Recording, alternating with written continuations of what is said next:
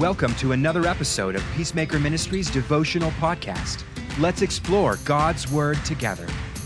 Hello, Amy Charbonneau here with Peacemaker Ministries, Path Trainer, bringing you today's daily devotional. We're in Psalm 139, verses 7 through 10. Where can I go from your spirit, or where can I flee from your presence? If I ascend into heaven, you are there. If I make my bed in hell, behold, you are there.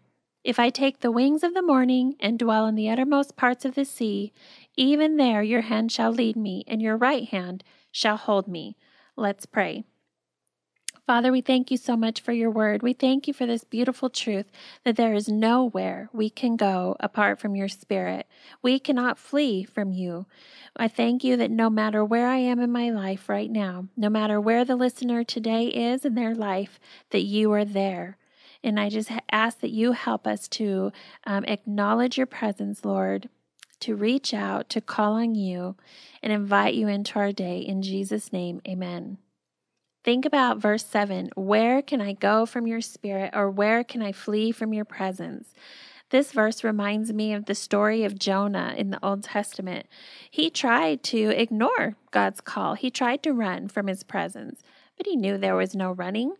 And despite his attempts, God brought him back to where he needed to be. If we go to heaven, God is there. In the bed of hell, God is there. And I just want to encourage you today, no matter what the world around you looks like, no matter what's going on in your personal life, in your family, or your friendships, no matter what trials you're going through today, I want you to know that God is with you. There is nowhere that you go that He is not right there. I'm inviting you to reach out to Him, to acknowledge His presence in your life today, and to be thankful. Let it guide you. Let it help you. Let it encourage you to see ways that you can overcome in your life today.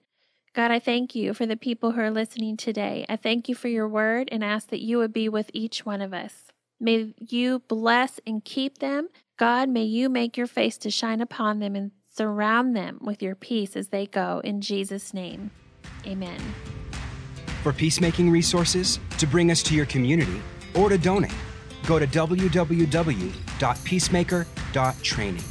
God bless, and go make peace.